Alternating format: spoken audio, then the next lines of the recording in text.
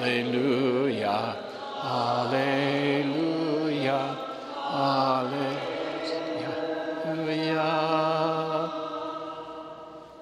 May the Father of our Lord Jesus Christ enlighten the eyes of our hearts, so that we may know what is the hope that belongs to our cause. Alleluia, alleluia, alleluia.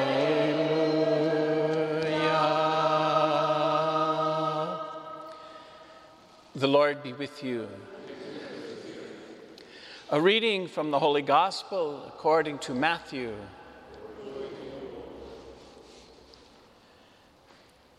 Jesus again in reply spoke to the chief priests and elders of the people in parables, saying, "The kingdom of heaven may be likened to a king who gave a wedding feast for his son. He dispatched his servants to summon the invited guests to the feast, but they refused to come. A second time he sent other servants, saying, 'Tell those invited, behold, I have prepared my banquet, my calves and fatted cattle are killed, and everything is ready. Come to the feast.'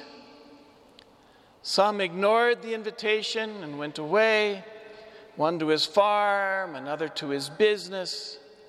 The rest laid hold of his servants, mistreated them, and killed them. The king was enraged and sent his troops, destroyed those murderers, and burned their city. Then he said to his servants, 'The feast is ready, but those who were invited were not worthy to come. Go out, therefore, into the main roads and invite to the feast whomever you find.' The servants went out into the streets and gathered all they found, bad and good alike, and the hall was filled with guests." The Gospel of the Lord. Praise to you, Lord Jesus Christ. Okay.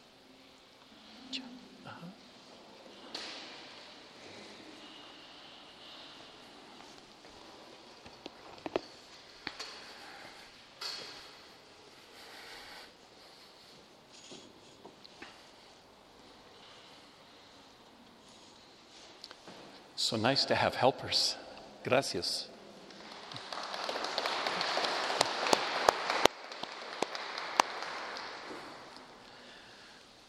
It is easy for us to imagine heaven. We have lots and lots of opportunities to have that vision of heaven reinforced in our lives. And we know what heaven looks like, or at least we presume we do. You know, it's going to be way, way up in the sky, blue skies, of course, forever. And then there's going to be beautiful, beautiful, beautiful white fluffy clouds with not a hint of darkness.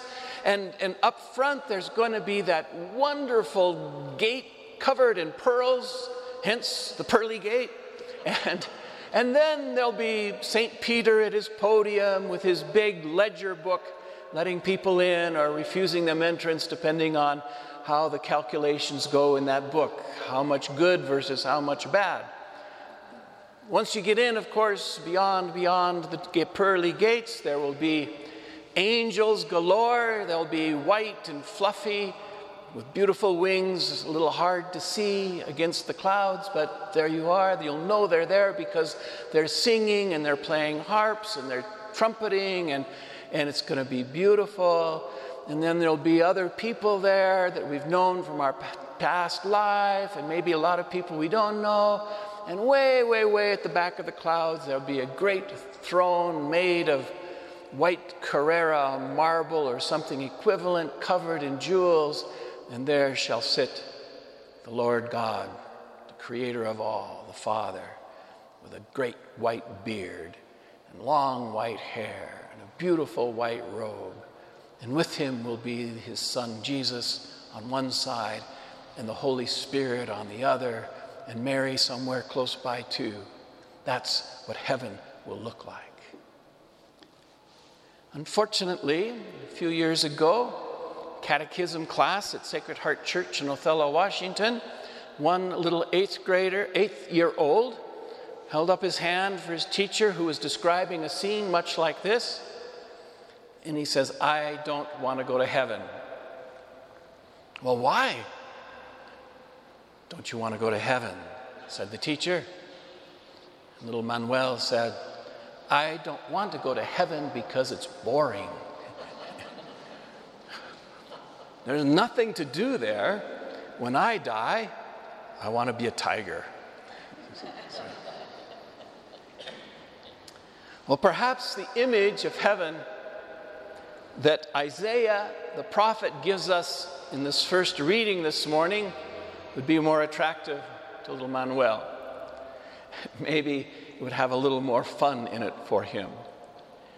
What Isaiah describes, sort of the old Jewish understanding of heaven, is very different from our cloud, angels, thrones, and pearly gates.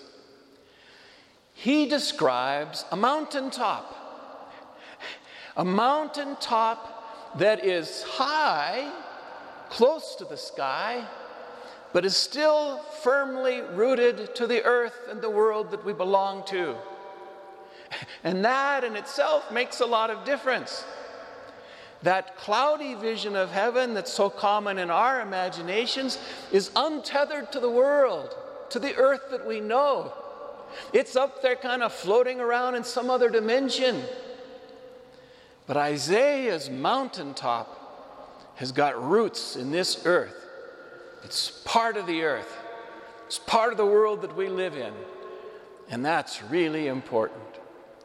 The second thing that Isaiah describes is a feast, a banquet, a massive table filled with, as he repeats over and over again, juicy and luscious fruits and meats and vegetables and desserts galore, at least as far as we could imagine. And gathered around that massive table on that high mountain is everybody. Everybody's welcome. Everybody comes.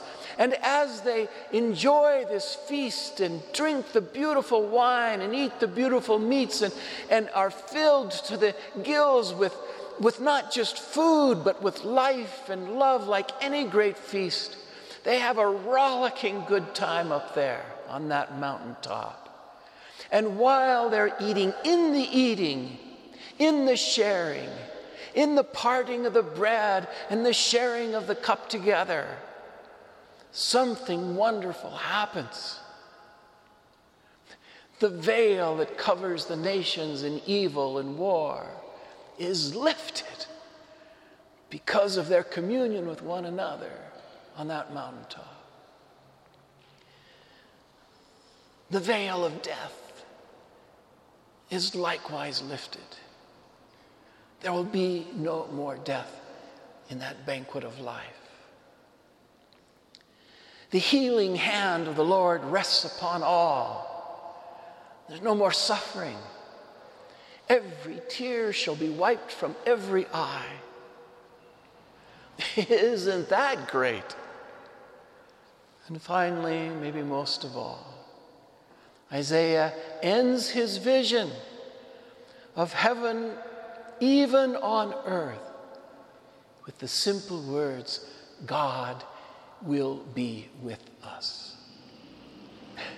Well, hopefully, that vision with all the beautiful fruit and vegetables and meats and wines and delicious things to eat and drink, and all the wonderful company and all the people happy and healed, and no more war and no more pain and no more suffering and every tear wiped from our eyes, maybe that vision would be a little more exciting for little Manuel, 8 years old. Jesus certainly liked that vision. It meant a lot to him because he uses it in various places in parables, especially today. When he tells the parable of the wedding feast, this is kind of what he has in mind. In the back of his head, he is imagining the feast that king invites everybody to, much like Isaiah's feast. It's a feast of life. It's a feast of love. It's a feast of joy overflowing because it's a wedding feast. And when people don't respond to his invitation, the first invited ones, well, he's hurt. It's not easy for him. His response, because he's a king, is maybe less than noble. But anyway, eventually, he says, the invited didn't come, so let's extend the invitation to everyone along the roads and the highways and the byways, which is to say, sinner or not, come on in. This feast is for you. This feast of life is for you. This feast of joy is for you. This feast of healing is for you. This feast filled with God's presence is for you. And I don't care where you come from along the roads. I don't care about your past. I don't care if you're poor or a leper or a sinner. Come on in to the feast of life. Jesus is speaking this parable once again to the chief priests and the elders of the people. And as much as we know already that their response to Jesus and his invitations was less than noble, we also know that when he speaks about their choice not to come into the feast, he is also issuing them an invitation over and over again. I know your hearts are hard, but change them. I know you're not seeing this, but open your eyes. I know you're not hearing me, but open your ears. One more time I ask you, come on in to the feast. And why?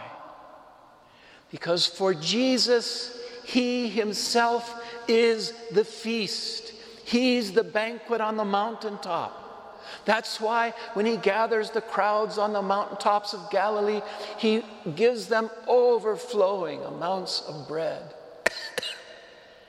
That's why when he heals someone, it's done with no charges attached, no fees needed.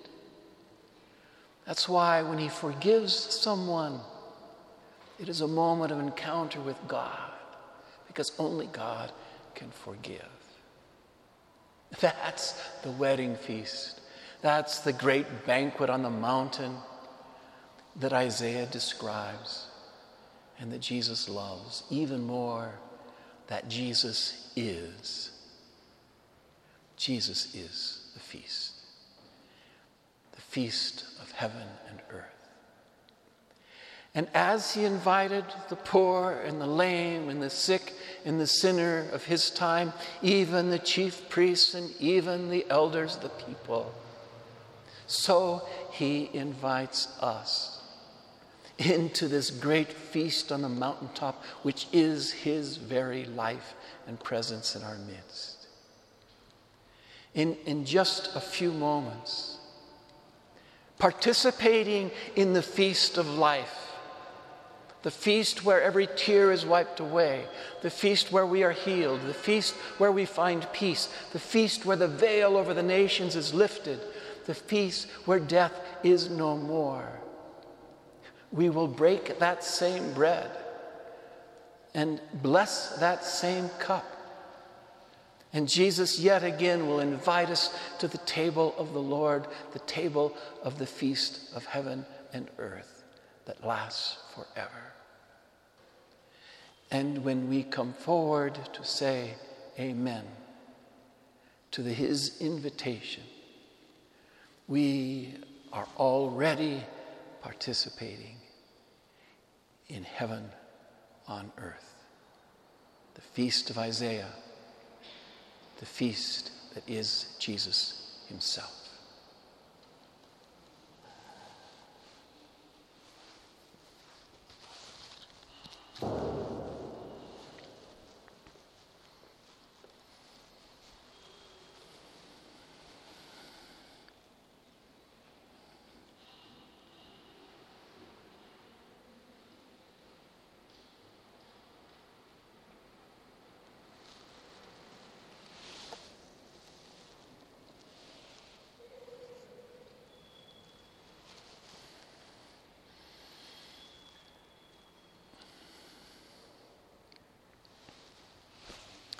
Brothers and sisters, let us together profess our faith.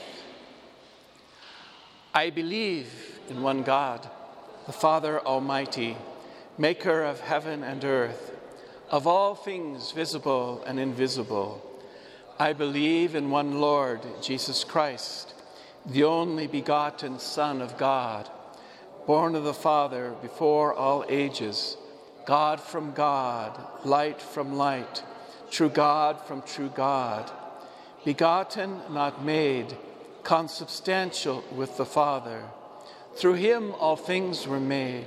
For us and for our salvation, he came down from heaven, and by the Holy Spirit was incarnate of the Virgin Mary and became man.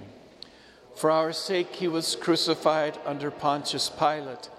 He suffered death and was buried, and rose again on the third day in accordance with the Scriptures. He ascended into heaven and is seated at the right hand of the Father. He will come again in glory to judge the living and the dead, and his kingdom will have no end. I believe in the Holy Spirit, the Lord, the giver of life, who proceeds from the Father and the Son, who with the Father and the Son is adored and glorified, who has spoken through the prophets. I believe in one holy, Catholic, and Apostolic Church. I confess one baptism for the forgiveness of sins, and I look forward to the resurrection of the dead and the life of the world to come. Amen. As we have been blessed by God's holy word, let us confidently offer to the Lord our prayers this day.